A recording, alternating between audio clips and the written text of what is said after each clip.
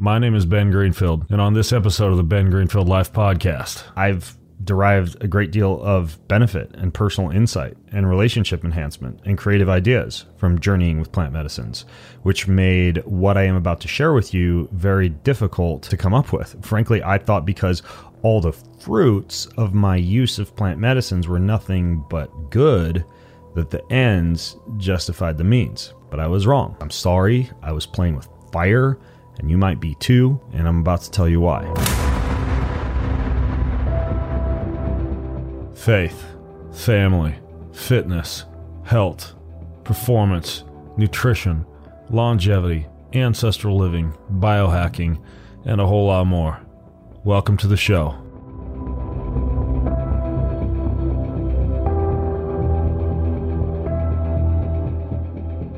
Kava is this powerful plant-based, stress-relieving, nootropic drink from the islands in the South Pacific. It's been highly regarded for 3,000 years as a safe, natural, non-addictive alternative to drugs and alcohol.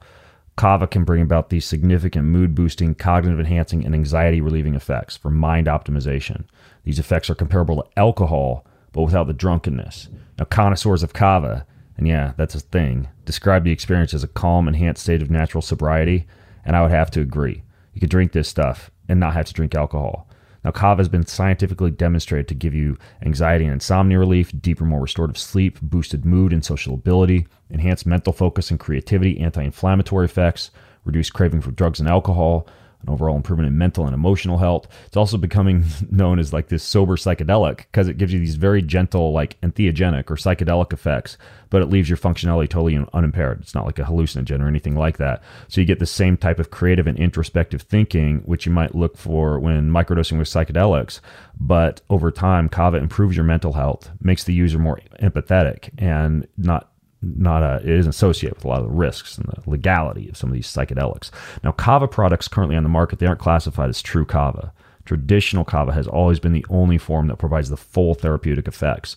Due to the use of low-quality strains, though, contamination with toxic plant parts and non-traditional extraction processes makes it so most products on the market are Kava-like products that have like none of the same effects or safety as traditional Kava. This stuff called true Kava is a new form of stabilized full spectrum traditional Kava, third-party lab tested for quality and safety. Their products are made using this proprietary solvent-free extraction method. It captures the full traditional Kava experience packaged in tasty, ready-to-use forms. And here's how you get it. You go to gettruekava.com and use code BEN for 10% off. That's get, G-E-T, true, T-R-U, Kava, K-A-V-A.com. And use code BEN for 10% off. Well, I have for years tested my blood on a quarterly basis. My blood and biomarkers give me so much data about how to train, how to eat, how to supplement, the peace of mind knowing that things look right, and also the empowerment to be able to act if something looks wrong, like if my vitamin D is low, or my triglycerides are creeping up, or my inflammation is high, or my kidneys or my liver seem like they need support. The fact is, like, this blood testing is no longer something that just like fancy execs who pay tens of thousands of dollars to some longevity institute can get. This is like in the comfort of your own home. And this company called Inside Tracker, they make it so easy. Basically, you get your blood tested, they walk you through the whole process, then you get a daily action plan with total guidance on your exercise, your nutrition, your supplementation. You can connect it with your Fitbit or your Garmin to get real-time recovery tips after your workout. It's basically like having your own little phlebotomist, personal trainer, nutritionist in your pocket who can just basically read your body for you. So this is cool stuff. You can learn a lot from your blood. And for a limited time, you get 20% off the entire Inside Tracker store. Just go to insidetracker.com/Ben. That's insidetracker.com/Ben.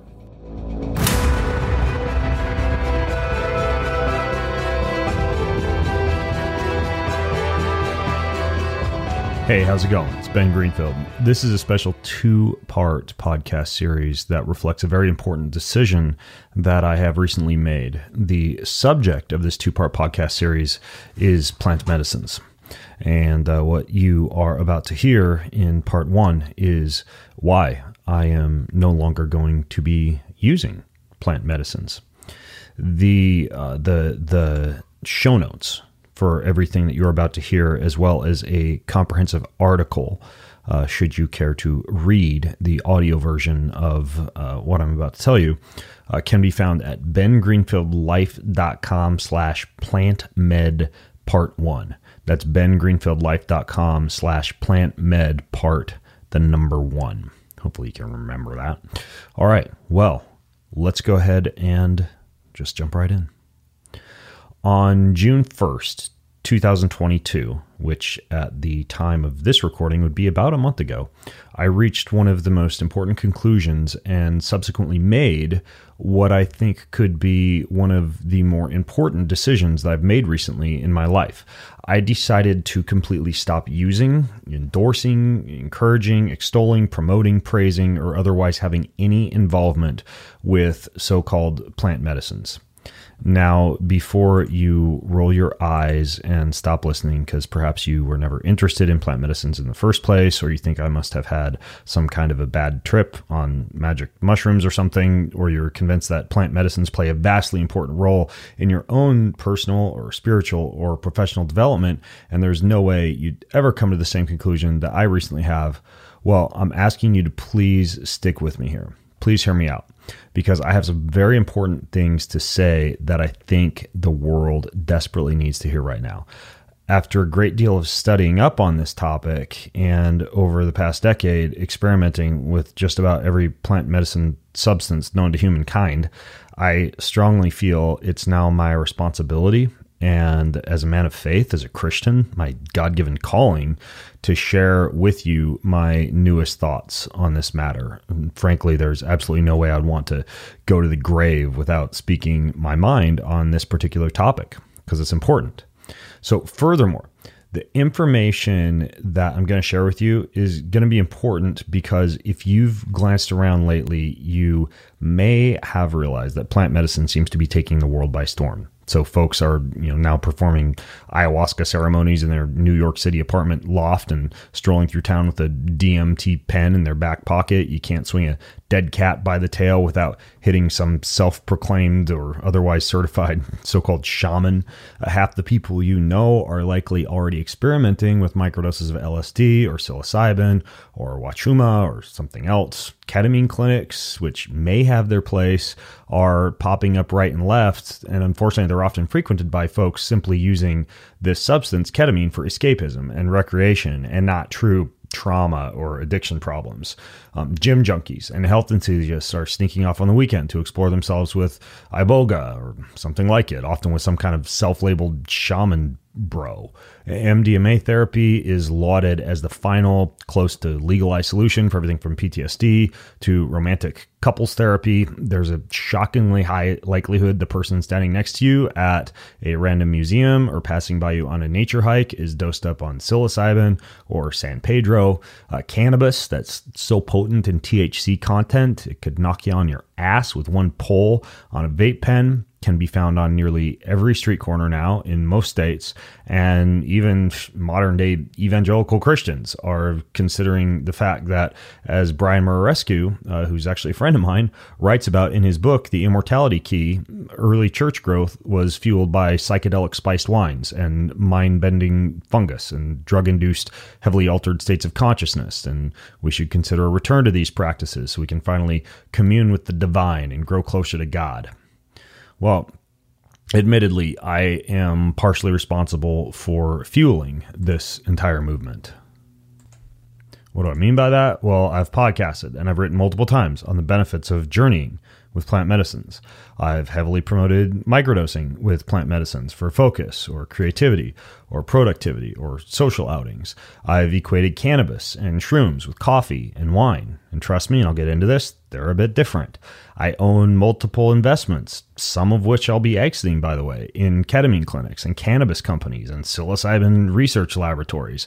I've encouraged couples in the same way that my wife and I have done many times to consider compounds like sassafras and MDMA and ketamine and lysergamides and beyond for enhancing sex or having, highly bonding weekend getaways. And perhaps most interestingly, I've derived a great deal of benefit and personal insight and relationship enhancement and creative ideas from journeying with plant medicines, which made what I am about to share with you very difficult to come up with. Frankly, I thought because all the fruits of my use of plant medicines were nothing but good, that the ends justified the means. But I was wrong. I was wrong on this. I'm sorry. I'm ashamed. I severely missed the mark. I was playing with fire, and you might be too, and I'm about to tell you why. So where I want to start is here, what I mean when I say plant medicines. Because before I delve into the nitty-gritty details as to why I'm done with plant medicines, I think it's important to establish what exactly I mean when I say that word. So I'm specifically referring to chemical compounds, both synthetic and plant-derived, that have the capability, even in relatively small dosages, to induce a rapid and dramatic altered state of consciousness, or gnosis, or metacognition, or hallucinogenesis, or any other similar term bandied about these days. And, this is important, and this is a qualifier, that have or are chemically related to compounds that have a tradition of use for things like spiritual divination and journeying, witchcraft, sorcery, shamanism, the occult, white magic, black magic, and any other forms of what is called pharmakia. And I'll explain that term more later on. So this includes nearly all psychedelics, also known as hallucinogens or psychotropics, which are a class of psychoactive substances that are capable of producing significant changes in perception, mood, and cognitive processes. And while the list I'm about to give you might not be exhaustive when it comes to some of the more popular plant medicines or derivatives being used these days, I'm specifically referring to LSD, LSA, and other so-called lysergamides, psilocybin, magic mushrooms, shrooms, etc., wachuma, peyote, San Pedro, mescaline, and other such amines typically found in cacti, ayahuasca, ketamine used recreationally, not medically, but recreationally, cannabis, again, used recreationally, not medically, for things like pain or cancer or insomnia or something like that, MDA, Molly, ecstasy, and the like, DMT, 5-MeO-DMT, etc. A lot of these dimethyltryptamine derivatives, ibogaine, iboga, and derivatives of that, and then even combo, I think would fall into this category. So please note that a lot of those substances I just told you, they have both the capability to alter your state of consciousness in a dramatic and undeniable fashion, and a tradition of use across many cultures, both ancient and modern, for spiritual divination, for sorcery, for magic, for witchcraft, for shamanism, etc. That doesn't mean the list I just gave you is exhaustive. There's dozens and dozens of other compounds, both synthetic and natural, that have similar consciousness-altering effects. But the list I just gave you mostly includes the plant medicines that seem most culturally pervasive these days, and most capable of shifting your state of consciousness quite rapidly and dramatically. Now, there are a couple of important caveats here. First, I'm aware of a few little-known synthetic compounds without a history of dark spiritual practices that do shift the brain in a way that merges left and right brain hemispheric activity while allowing you to remain in a fully lucid state. These are so-called clarogenic substances, and I don't currently consider those to fall under the same category as anything else I'm describing to you, like divination or escapism or addiction, etc. But those type of clarogenic substances are few and far between. They're not very popular. Discussion of them, I think, would be best saved for a future podcast or article. And at the time of this recording, I'm still kind of researching the history and potential efficacy or benefits of those type of compounds. But at this time, I don't consider those to fall under the category of what I'm talking about. Now, second, I've seen substances like ketamine and iboga, for example, offer significant healing benefits for people with addiction or PTSD or trauma or TBI or concussions, etc. And that's most likely due to the neurochemical and neural rewiring effects of such compounds. And I won't deny that there may be a specific time and place for targeted use of those compounds in a very precisely controlled medical setting. Although, as I'll tell you later, there's still great potential for those substances to be abused and for them to serve as a replacement for, say, a trust in God, the simplicity of salvation, of sin and shame, and freedom from all burdens and past history of shame and trauma through a belief in Jesus Christ. Like, I think that a lot of people are missing the simple message that there's an easier way to deal with shame and trauma than just popping pills. Okay. Now, I realize that you, the educated plant medicine enthusiast or educated chemist, might say, well, Ben, what about stuff in the average westernized pantry that could get you high if you consume enough of it? Like, say, like nutmeg, the psychoactive prison drug, or coffee, which is obviously a big one, or kratom, or kava, or the St. John's wort growing in my backyard, et cetera, et cetera. And yes, stuff like that could certainly get you high, but you have to use a crap ton of it. And it's not the same, for example, as LSD or psilocybin, for which just like the tiniest dosage calculation error can send you to the moon and beyond. And with these common household plant medicines, you'll usually get super nauseous and horrifically sick before you even get remotely close to, say, an altered state of consciousness, which is also why most of those type of compounds have very little history of being used for things like spiritual divination or sorcery, etc. They have built-in mechanisms that keep them largely fenced into the boundaries of, say, culinary use, increased energy levels, or non-psychoactive medicinal usage. Now, the same could be said for so-called Bible-based plant medicines like saffron or cassia or cinnamon or mastic or costus or spikenard or agarwood. Now, unless specifically blended, which I've actually done, to commune with the divine in a notably altered state of consciousness, like hotboxing with the stuff in a charcoal incense burner in a sauna, like I actually did, and now don't feel like I had any business doing. It's quite difficult to get sufficiently high from those type of compounds too. I mean, like, cinnamon and frankincense, it's tough to get high on unless you're doing some pretty intense chemistry.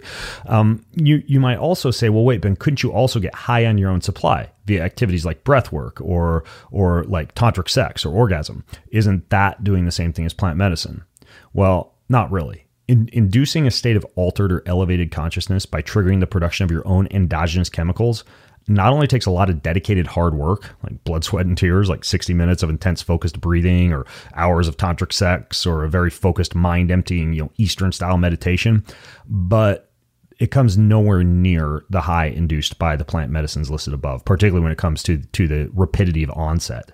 Now, I would, however, for the reasons that I'll state shortly, avoid even using those type of activities, like breath work or tantric sex, as a sort of spiritual divination, right? Like getting high on holotropic breath work so you could pray better, or emptying your head during meditation so you could hear the voice of God better, or attempting to experience God through sex or something like that. So that's what I'm talking about when it comes to definitions and a few important caveats. Hopefully that's all clear. And now we can proceed with why exactly I am saying I am done with plant medicines. Now that we've established definitions, I'm going to tell you why I'm done with plant medicines. But I'm only going to scratch the surface of everything you really need to know. To fully grasp the gravity and the seriousness of this matter, the full and pretty shocking history of the evil behind many of these plant medicines, and why the growing popularity of plant medicines likely threatens to be the biggest, most dangerous battle that the Christian church in particular is going to face over the next few decades, you must read a book called Pharmakia. Written by author Robert Oram. It's a pretty inexpensive paperback or Kindle, and it'll take, I would say, the average reader like a few short days to go through. My twin 14-year-old sons have a copy of the book, and they read it in about a week. So not that tricky to get through. And I am going to try and eventually get the author on my podcast. I haven't been able to hunt him down, so I can delve into that book with him for you. But for now, I'm going to give you the executive summary. But read that book, Pharmakia, by Robert Oram, if you have a chance. And I'll link to it too. If you go to bengreenfieldlife.com/plantmedpart1, bengreenfieldlife.com/plantmedpart1, I'll link to that book and anything else that I talk about in this episode. So, anyways, here's where I want to start.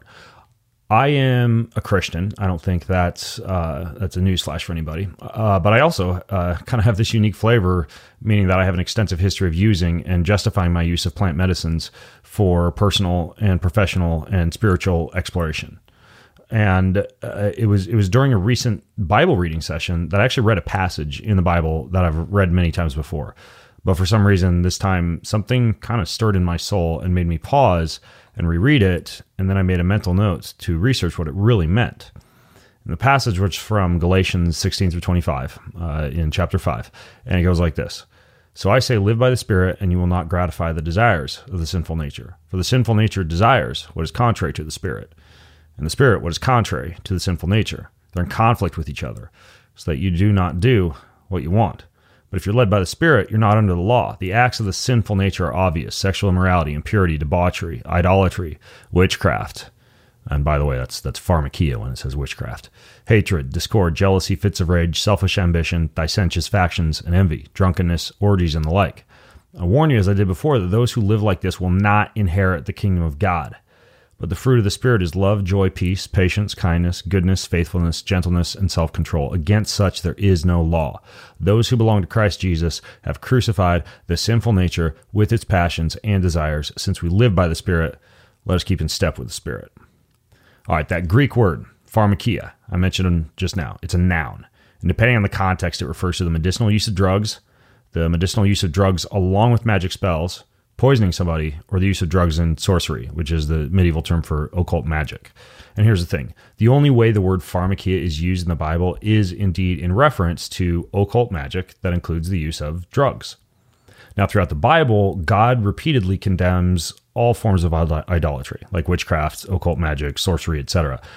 Nor does he work through them, as some modern-day practitioners of so-called white magic using plant medicines attempt to do, like, these Christian shamans who are out, battling dark forces, with their version of drugs against the evil dark magic shamans' evil version of drugs. Now, with regard to drug use specifically, the fact that the Bible flat-out condemns pharmakia in both the Old and New Testaments does not necessarily mean it's not possible for God to communicate through somebody at any time, through any means, including when they're journeying with plant medicines.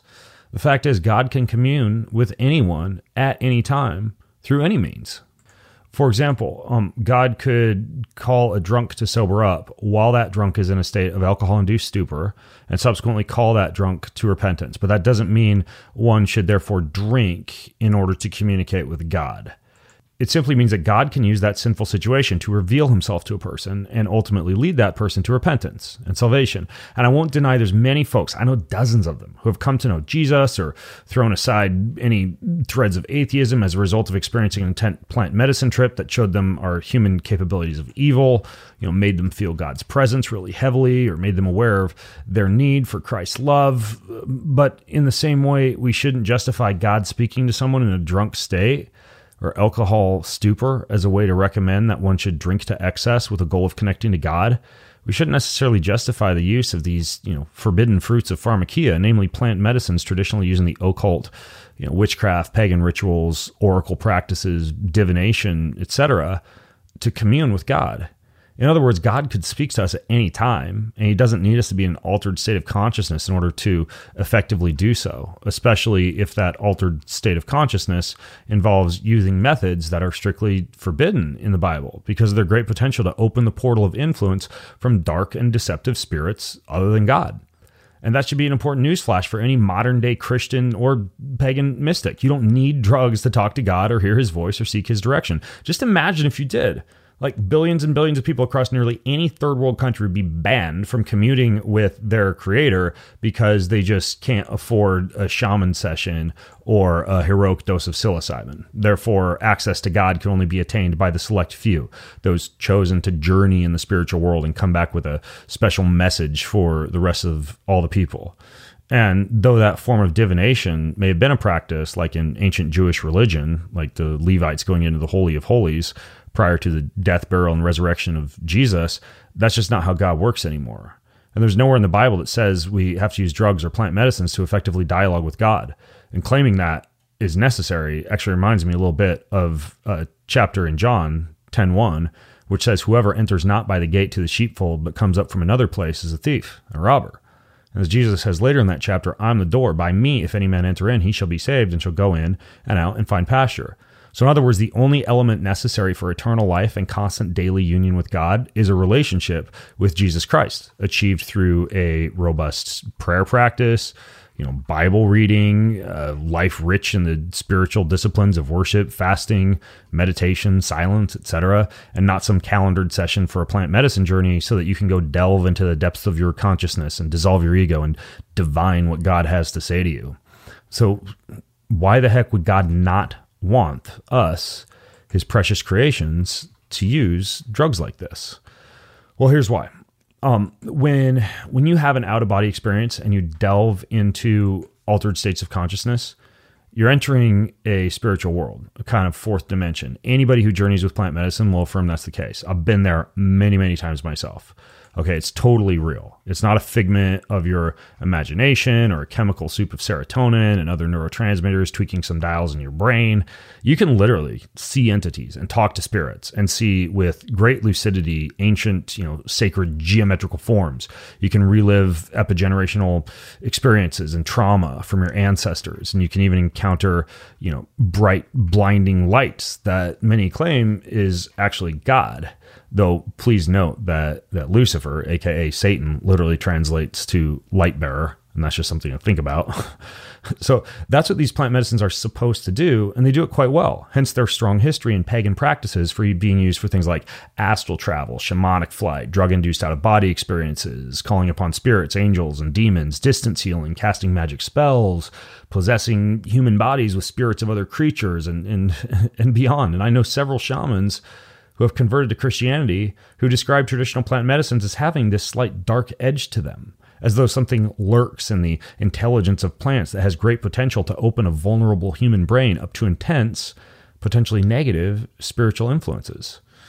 For example, drug-laden balms comprise of compounds like ergot, an early form of LSD, and hallucinogenic chemicals in belladonna, which is nightshade, or henbane, or mandrake, or Jimson weed. Those are the original witches' brews. And to distribute these drugs with maximum effectiveness, witches from the 1300s to the 1600s would borrow a handy technology from their home, a broom. And they would specifically take the handle of the broom, dip it into the salve, and apply the broomstick rectally or vaginally for a very fast and effective induction of a plant medicine journey, during which they would then be equipped to astral travel and cast spells and possess people and call upon spirits. And that kind of makes you think a little bit differently about a popular Halloween costume, much less taking a weekend heroic dose of LSD as a noble excuse to, find yourself in an intense act of self-improvement. That's not what these things were originally used for. And see, all of these methods easily can allow Satan or any other demon to imitate God's very rare practice of taking people out of body to deliver to them prophecies or messages or visions. Now, unfortunately, the false prophecies and misleading messages and visions such spirits can create can be quite convincing deceptions, especially because, as you'll find, if you ask any 1960s era hippie or modern day plant medicine enthusiast, the typical message one receives when in these states of altered consciousness is one of love and light and human connection and all sorts of gooey feel-good come-togetherness. And that might seem mighty fine, but the ultimate end result is a human being getting convinced that we can all fix the world all on our own, and that we either don't need God's help to do it, or we're one with God, and basically we're God ourselves, which is a pretty big slap in the face to the Almighty Creator, and a pretty big thumbs down to any need for God to have sent his beloved and innocent son Jesus to be beaten and tortured and brutally and unfairly murdered on a cross for our sins, because instead all we need is love, baby. We're good enough all on our own. We're inherently decent folks capable of choosing our own morality, and no death on a cross was necessary at all. Heads up, you made a mistake, God. And all we need is our own inherent goodness and a bit of magic mushroom to change the world, hold hands, and sing Kumbaya around the campfire into all of eternity. And based on this understanding that all forms of occult magic are demonic and can lead us down a path in placing our trust in something much different than God, you can hopefully now better understand why the Bible might forbid use of such plant medicines. Like in Deuteronomy 18:10-12, which says, "Let no one be found among you who sacrifices his son or daughter in the fire, who practices divination or sorcery, interprets omens, engages in witchcraft," which is pharmakia, "or casts spells, or who is a medium or a spiritist, or who consults the dead. Anyone who does these things is detestable to the Lord. Well, you might often hear that the average adult should get 7 to 9 hours of sleep every night. Well, that's not always possible, obviously. More and more people are forced to make lifestyle decisions to get more deep sleep. And research has shown that quality matters just as much as quantity. Even if you can't stay in bed as long, the quality of that sleep really, truly matters. Now, deep sleep, the first half of the night is that deep sleep window. And that's when things start to drop. Your heart rate, your breath, your blood pressure, your muscle activity, your body temperature. Since that temp drop is such a crucial aspect of the deep sleep stage, finding ways to activate that sleep switch can help to increase your levels of deep sleep. And that's where this stuff called Chili Sleep comes in. So Chili Sleep makes customizable climate-controlled sleep solutions that help you improve your entire well-being. It's hydro-powered, temperature-controlled mattress toppers that fit over your existing mattress to give you your ideal sleep temperature. I love this, especially if I've had a big meal the night before I go to sleep, because it just dumps my body temperature way down. I don't wake up with the meat sweats or anything. But when I travel, I really, really miss it. I kind of get pissed when I travel. I don't have my whole bed with me because this Chili Sleep stuff just keeps me in action. Gives me amazing deep sleep percentages. These luxury mattress pads keep your bed at the perfect temperature for deep sleep, and you can adjust it for hot too. Like whether you sleep hot or cold, they work. They'll help you fall asleep. They'll help you stay asleep. They give you the confidence and the energy to power through your day. Just imagine waking up and not feeling tired. And Chili Sleep can help make that happen. You get to get up to 30% off the purchase of any of their new sleep systems at chilisleep.com/Ben Greenfield. That's available exclusively for my listeners. CHILI sleep.com/Ben Greenfield. Well, folks, it is, I think, the top thing in my pantry, the top thing in my entire supplements arsenal, the item I'm most proud of having been a part of bringing to the world. And that is, drumroll please, and this might not surprise you if you've been listening to this podcast for a while, essential amino acids via the extremely unique and well-balanced Kion Aminos. It is the Swiss Army knife of nutrition. Not only no fillers, no junk, rigorous quality testing, tastes amazing. Our brand new watermelon flavor will knock your socks off, and a lot of people really like the new mango flavor as well. Then we have the cool lime and the berry. You can even try all four. But this stuff for muscle building, for recovery, for nourishing the gut, for keeping your appetite satiated in a fasting state, for enhancing sleep, and it does stack very well, by the way, with Kion Sleep. It's the bee's knees. It works for everything. It's kind of shocking. People text me all the time and they ask me if this stuff has like steroids or something illegal in it. It doesn't. It's just pure, clean, essential amino acids that we put in the perfect ratios at Kion. So if you want to get your hands on this stuff, just go to getkion.com/Ben Greenfield. That's getkion.com/Ben Greenfield. Now, the early fathers of plant medicine, they knew all this. Like, for example, consider this somewhat troubling anecdote from Timothy Leary's autobiography, in which he and Aldous Huxley are having a chat while journeying on psilocybin. Now, Timothy Leary was an American psychologist and an author known for his strong advocacy of psychedelic drugs like LSD, and Aldous Huxley, Leary's mentor, was a British novelist who repackaged drugs like mescaline as a means to spiritual growth and social evolution. And so they're chatting. And here's what it says. The question that haunted our work in these early days was how could we introduce these methods for mind expansion to society? I raised this issue with Aldous Huxley one day at the Harvard Faculty Club. Why don't I come over to your place tonight? He said. We'll take the drug and ask our expanded brains that question. So around sunset, I built a fire while Aldous stacked the books he had brought with him on a coffee table, then stretched himself out on the couch, and we each took psilocybin. And for the next 3 hours, we listened to music. Bach, Mozart, African drums, Indian chants, Ravi Shankar. Occasionally we waved reassurance to each other or murmured of bliss. Aldous sat up, lanky legs crossed, and looked at me quizzically. So you don't know what to do with this bloody philosopher's stone we've stumbled onto? In the past, this powerful knowledge has been guarded in privacy, passed on in the subdued metaphorical obscurantism of scholars and mystics and artists. But society needs this information, I said passionately. My anti-elitist button had been pushed. These are evolutionary matters. They can't be rushed. Work privately. Initiate artists, writers, poets, jazz musicians, elegant courtesans, painters, rich bohemians. And then they'll initiate the intelligent rich. That's how everything of beauty and culture and philosophic freedom has been passed on. We fell into silence. The fireplace threw dancing colors around the room, a meadow of serenity. Huxley's eyes were closed. A beatific smile played around his thin mouth. Suddenly he clapped his hands against his bony leg. Your role is quite simple. Become a cheerleader for evolution. That's what I did and my grandfather before me. These brain drugs, mass-produced in laboratories, can bring about vast changes in society. This will happen with or without you or me. All we can do is spread the word. The obstacle to this evolution, Timothy, is the Bible. Read that last sentence again. The obstacle to this evolution, Timothy, is the Bible. Okay, so both these guys fully realize that plant medicines had great promise to be an incredibly powerful force to take people away from God and to instead place an idolatrous belief in exogenous, mind-altering compounds that were traditionally used to summon spirits and demons. Now, worse yet, Huxley's original advisor was the evil Aleister Crowley, who is arguably the most famous and infamous occult musician of all time. He referred to himself as the Great Beast, 666, and the media of his day named him the wickedest man in the world. His teachings on magic are widely used in modern-day Satanism, and he's venerated by Satanists, witches, occult magicians, and rock musicians to this day. Now, Huxley's books even reek eerily of words that Satan himself speaks in the Bible when tempting Adam and Eve with the forbidden fruit. For example, in his book, The Doors, he promoted a view of drug use that is the polar opposite of the biblical one, literally saying, did God really say you must not do drugs? In his book, Heaven and Hell, he claimed drugs are a way to experience heaven and that there actually is no real hell, claiming you will not surely die. That sound familiar? If you read the Bible, it might. Both these books argued that partaking of the forbidden fruit of pharmakia could result in a personal transformation very much like that promised by the tempter in the Garden of Eden, including the phrase, when you eat of it, your eyes will be opened and you'll be like God. Wow.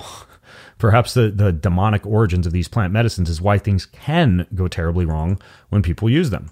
I'll give you a few examples of the extremes of what can go wrong when humans pursue an altered state of consciousness via compounds and chemicals, and though the examples I'm about to give you may seem to directly contradict the relatively innocent and peaceful experience one could have in a proper set and setting with precisely controlled doses of, say, psilocybin or ketamine or MDMA, I would be remiss not to point out what can eventually happen when humans place their trust and infatuation in drugs and altered states of consciousness rather than God alone.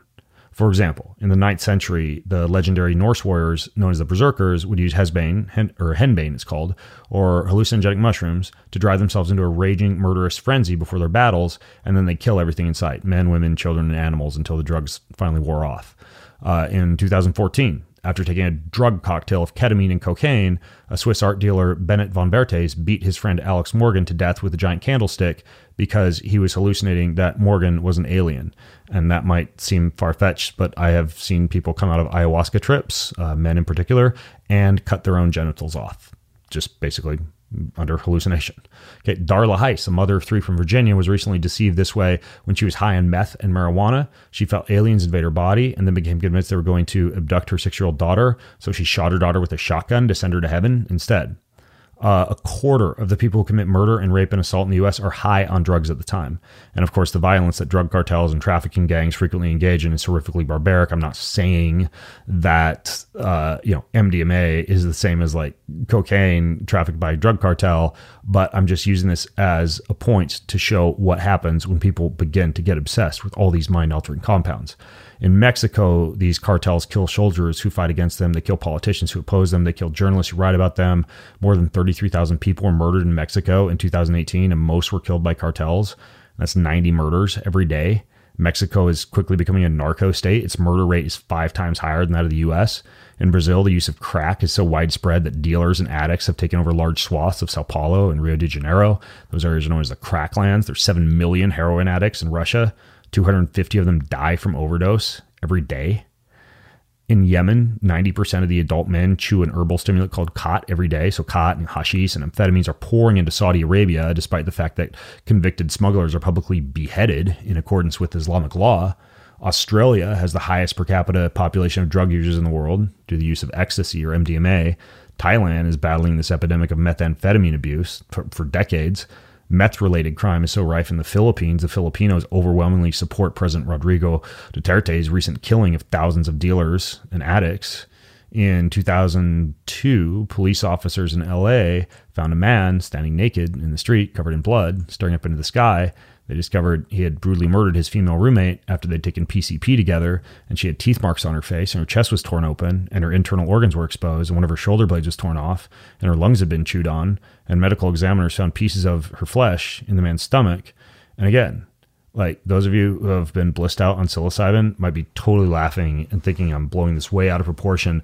But I realize like I risk a slippery slope fallacy by giving you some of these examples, but I'd be remiss not to point out what happens when people misuse and abuse drugs. And if these things become widely available due to people like me, telling people they should have a pantry full of psilocybin, like I don't think it's a good idea. Now, less related to the drug war and more related to the sexy world of plant medicine's New Yorker cover story, and I'll link to this at bengreenfieldlife.com/plantmed1. They have a recent multi-episode podcast story on shamanic sex scandals and sexual abuse within the plant medicine world and traumatic experiences in the Amazon and beyond and rampant use of esoteric hallucinogenic compounds. And look, I realize you might think these horrors, which include just a brief glimpse of a few examples of what happens when plant medicine goes wrong, are just what happens when bad people take drugs and that good people or Christians who use these type of compounds are protected by the blood of Christ and are only going to open themselves up to a divine mind-expanding heavenly experience in which they more directly experience God. It's not true. I was deceived this was the case until I got on my knees in a fully sober state to seek God's wisdom, and I followed his voice, and I finally buckled down and fully educated myself on all this. And the problem is that when you're in a drug-induced altered state of consciousness, you're directly at risk of being heavily influenced or even possessed, not by good spirits like angels or God or Jesus, but also by bad spirits like Satan and demons. And at that point, things can go downhill fast, and worse yet, you can be deceived that everything is all right because all you've experienced up to that point is love and light and pure bliss. But when we venture into the spiritual world by using drugs, none of us are immune because as 1 Peter 5:8 says, we are to be sober, be vigilant, because your adversary, the devil, walks about like a roaring lion, seeking whom he may devour. And when you're laid flat out on your back, deep into plant medicine, with your tongue lagging out the side of your mouth, your entire world wobbly, your vision cloudy, and your brain flooded with chemicals that completely dissociate you from reality, you are a veritable sitting duck for spiritual influence, both good and bad. It's a dangerous enough state to be in that we're warned repeatedly in the Bible to avoid using drugs to commune with the divine, no matter how pure our intentions might be. When immersed in a plant medicine-induced altered state of consciousness, you really have no way of knowing whether the voices and insights and downloads you're getting are from the light side or the dark side. When you're on your knees, fully sober and awake in prayer or meditation or fasting or worship or study of scripture, you do know. But when you're taking the easy route out of popping pills to experience God, you just don't know. You're in too vulnerable and confused a place to truly discern right and wrong, light and dark, angels versus demons, or God versus Satan.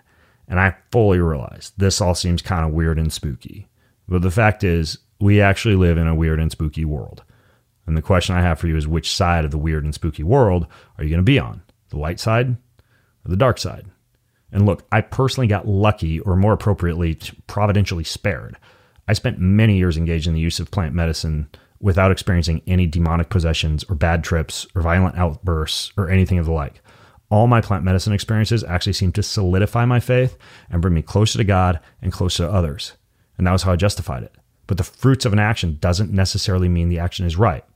Like if my wife and I decide to adopt a polyamorous open relationship and it seems to solidify our marriage and make our relationship happier, that doesn't mean it's morally right. And similarly, if I shoplift milk from the grocery store to feed the poor, it's still stealing, right? The fruits don't justify the action. I was deceived. I was playing with fire. See, I didn't need any of these compounds to develop a stronger faith or a stronger marriage or a stronger personal or professional life.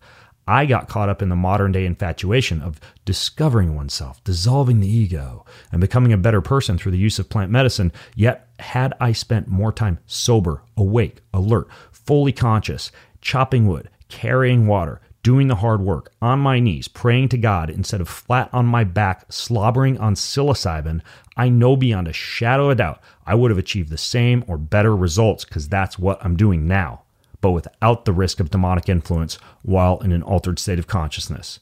Instead of relying on the power of the spiritual disciplines of prayer and worship and scripture and meditation and silence and solitude and fasting and the like, I instead took the easy pill popping route and I abused drugs, all with the excuse that it was all for the noble purpose of building my faith and only seemed to produce good fruits. So how could it be bad? Now, the fact is, like so many others who are dependent on and intrigued with plant medicines these days, I was placing my faith in something other than God and using dangerous exogenous substances to attempt to divine and experience God in a fuller sense. Had I kept on this path, I guarantee that at some point me or my wife or my innocent young sons would have eventually opened up a big portal to potential demonic influence. It actually scares the hell out of me how close I probably got many times without even realizing it. I was in sin. I was ignorant of the troubling history and spiritual potential of these mind-altering compounds, but as the saying goes, ignorance of the law is no excuse.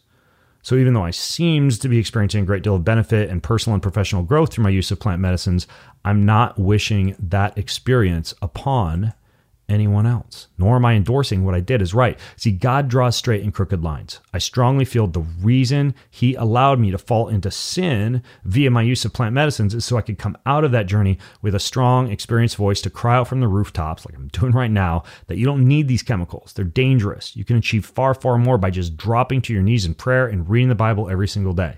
Sober. Now, interesting, the Bible also teaches that the end of this age, such drug use as I've just described will eventually encompass the entire earth. Like in Revelations 21:8, Jesus says he's going to sentence the pharmacos to eternal torment when he says, I'm the Alpha and Omega, the beginning and the end. To him who's thirsty, I'll give to drink without cost from the spring of the water of life. He who overcomes will inherit all this, and I will be his God, and he will be my son. But the cowardly, the unbelieving, the vile, the murderers, the sexually immoral, those who practice magic arts, which is pharmacos, the idolaters and all liars, their place will be in the fiery lake of burning sulfur. So the booming popularity of plant medicines, painted in the noble light of science, therapy, and mind expansion, we seem to be getting dangerously close to that point now, wouldn't you say? Like even if you're not a Christian, the idea of a large majority of the human race getting the equivalent of slobbering drunk multiple times per year to find themselves while risking spirit possession, violence, psychosis, and the like ought to make you just a bit nervous and cautious about this surge in popularity. And yes, I know you could say the same about guns or knives or dynamite or anything else that has the potential to be dangerous, but the uniqueness of plant medicines is their ability to put you not only at a physical risk, which when plant medicines are used responsibly is not really a big deal, I don't think, but more importantly at a significant spiritual risk. Though many can commit horrific atrocities with firearms, none of which I would endorse or encourage, you don't actually risk getting attacked by dark spirits when you handle or fire a gun. It's all physical, but you do carry this risk when you journey. As Matthew 10:28 says, fear not them which kill the body, but are not able to kill the soul. Fear him which is able to destroy both soul and body in hell. Weapons kill the body, but mind-altering drugs can kill both the body and the soul. Okay? So somebody has to put their foot down. Somebody has to stop this madness. Somebody has to point out what could eventually happen if we continue down this road. As Aldous Huxley and Timothy Leary themselves noted, the only thing standing in the path of plant medicine taking over the world and replacing people's faith in God is the Bible. Now look, like I said, I've gotten away relatively unharmed and probably better for it personally and professionally with pretty robust use of plant medicines. But I was playing with potentially deep and dark fire. Furthermore, my life's purpose statement is to love God through prayer and worship and to love my family by preparing and providing. Obviously, I can't exactly do that if I've made it a regular part of my lifestyle to be flat on my back, hallucinating in a shaman's den, vomiting, pissing my pants, slobbering, and seeing visions. The reality is that through the hard spiritual disciplinary work of prayer, worship, biblical meditation, devotions, study, silence, solitude, fasting, and the like, both you and me can experience all the benefits that a modern-day psychonaut would seek through plant medicine, but without the extreme risk. But the spiritual disciplines are the hard, straight, and narrow path, right? They're far more difficult to traverse than the wide, easy, and increasingly accessible path of popping a pill, sipping a medicine brew, getting an intramuscular injection, or munching on a magic truffle. However, which do you think makes you ultimately leaner, faster, and stronger with greater character? A gastric bypass surgery or stuffing your mouth a little less? Hill sprints or steroids in your butt cheek? Calf implants or hardcore barbell squats? An intramuscular ketamine injection and a hit on a DMT vape pen, or dropping to your knees, fully sober, to seek God's direction.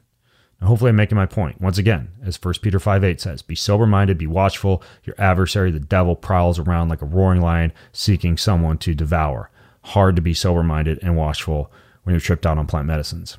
The devil is there, masquerading as an angel of light and waiting to pounce. By journeying and seeking drug-induced altered states of consciousness, you're laying yourself out in front of his lair like a wounded rabbit in a trap. You're vulnerable, you're exposed, and even if you're a Christian, you're in a very dangerous place. Now, interestingly, when I made this decision, on June 1st to swear off these plant medicines, it was a full-on heart yes. Now, here's what I mean. You might be familiar with a book by Derek Sivers called Hell Yeah or No, What's Worth Doing. If you haven't read it or heard of it, you've no doubt been introduced at some point in your life to a saying that was directly influenced by the book. Namely, if it's not a hell yes, it's a no. Now, for the most part, I think this is a pretty good bit of advice to live by, especially when making important decisions or weighing the prioritization of the many opportunities that inevitably come the way of most of us humans these days. However, the part that Derek and this saying largely leaves out is the consideration of seeking God's wisdom and discernment in any decisions, large or small, that we might make. Now, lately, I've been making a point to come to God to guide my decision making. So what does that process look like? Well, it requires constant daily dialogue and union with God. All right, don't wait to come to God when you have some massive life-changing decision to make. Instead, worship God daily, praise God daily, talk to God daily, pray without ceasing. And yes, that means talking to God and speaking with Him about any decision you make. And an excellent book about this is called Walking with God by John Eldredge. Ask God for the direction, even the small things like, what should I play with my kids tonight? Or what song should I learn on the guitar or piano? Or how should I dress for this particular social function? And perhaps most importantly, make space in your busy life to slow down and listen to God daily. After all, in the Bible, God meets with Elijah, but in 1 Kings 19 describes that it required silence. Right? It says there was a great wind, so strong it was splitting mountains and breaking rocks in pieces before the Lord. But the Lord was not in the wind, and after the wind, an earthquake, but the Lord was not in the earthquake, and after the earthquake, a fire, but the Lord was not in the fire, and after the fire, a sound of sheer silence. And when Elijah heard it, he wrapped his face in his mantle and went out and stood at the entrance of the cave, and then there came a voice to him and said, "What are you doing here, Elijah?" So these days, when I'm seeking God, I shut down my headphones and my music and my audiobooks and my podcasts and my phone calls and my text messages and my notifications, and I make space, usually in the morning, and then I lay my decisions before God. What should I choose, God? Who should I talk to, God? What should I eat, God? Is this right for me, God? Does this honor you, God? If God says yes, and it's truly a heaven yes, which is better than a hell yes, if your experience is anything like mine, it's not a shout or a thundering voice you hear, but just this sensation that your heart feels clean and light about the decision that you made or will make, and a feeling as though a weight has been lifted from your chest and a burden removed from your back, and you feel a peace and a subtle knowing that you've made the right decision. And that's what a heart yes and a heaven yes from God should feel like. So go to God for every decision that you make, whether large or small, and you will, with practice and dedication, learn to discern His voice. So what I'm getting at is this. The very second I made the decision to forego plant medicine and to generate the information you're listening to right now, I felt as though an enormous burden had been lifted off my back, and I felt a sensation of righteous freedom from bondage I hadn't experienced in years. I began making other decisions in life that were based on trusting God and following His law no matter what, because I had removed from my life a glaring example of not trusting God fully. I expect you're going to feel the same shift if you're currently using plant medicines and you decide to take this step along with me. You might even notice, if your experience is anything like mine, and I'll cover this more in part 2, that you might start to question the regular usage of other chemical attachments you might have in life. Not swearing them off, but definitely questioning how you're approaching them, like caffeine or nicotine or kratom or kava or microdosing or anything like that. But we'll address that more in part 2. Well, microdosing, marijuana, stuff like that. I want to summarize, though, where we're at right now. Look, I'm quite self-aware. I'm being a bit preachy, and I'm speaking quite a bit to Christians like me who have at some point placed their faith not in God alone, but also in mind expansion using plant medicines. But please, please, please realize, even if you're not a Christian, you're playing with fire. Even if you don't believe in demons and a spiritual world, or that you can somehow be physically, mentally, or spiritually harmed by plant medicines, you're still putting yourself at risk of being influenced by dark forces. And you might think I'm being silly and overly dramatic, but I'd rather speak up and say my piece on this matter than keep my mouth shut and eventually see a lot of people get hurt and place their faith in something other than their dear Creator. And furthermore, if you're a Christian and you're feeling convicted listening to this, please know that any guilt or shame you have stirring up in your soul about substance use or abuse can all be laid down at the foot of the cross by just asking God for forgiveness and placing your trust instead in the free salvation offered through a belief in Jesus Christ. And once you discover the peace and the love and the joy that you can only get through trusting in Jesus and crying out to God in a fully sober state, we need help, direction, and insight, you'll find your desire for plant medicines and altered states of consciousness begin to fade away. The world actually becomes a more beautiful place, and you embrace the realities of both pleasure and pain. Because there's nothing but Jesus that can replace the eternal hole in your soul that you're trying to fill. Nothing. And I'm going to address this a lot in part 2. But in the meantime, I'll link to an article here in part 1 at bengreenfieldlife.com/plantmed part 1 to a little bit more about this simplicity of just placing your faith in Jesus and how much easier everything gets when you do that.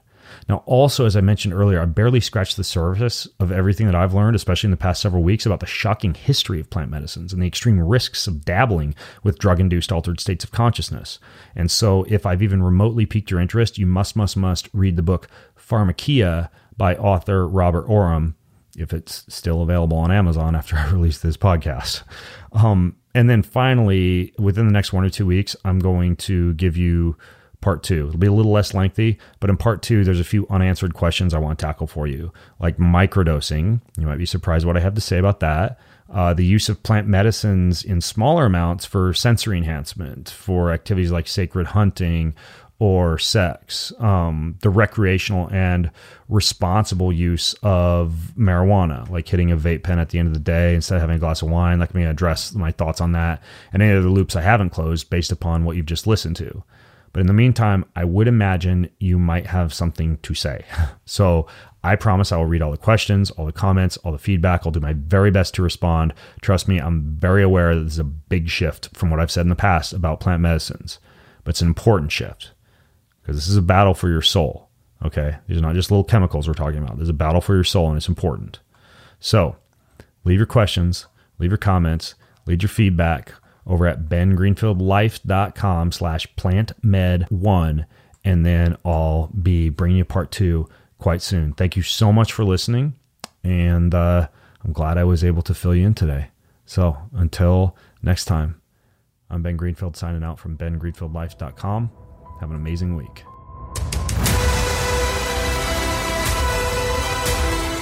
More than ever these days, people like you and me need a fresh, entertaining, well-informed, and often outside-the-box approach to discovering the health and happiness and hope that we all crave. So I hope I've been able to do that for you on this episode today. And if you liked it, or if you love what I'm up to, then please leave me a review on your preferred podcast listening channel, wherever that might be, and just find the Ben Greenfield Life episode. Say something nice. Thanks so much. It means a lot.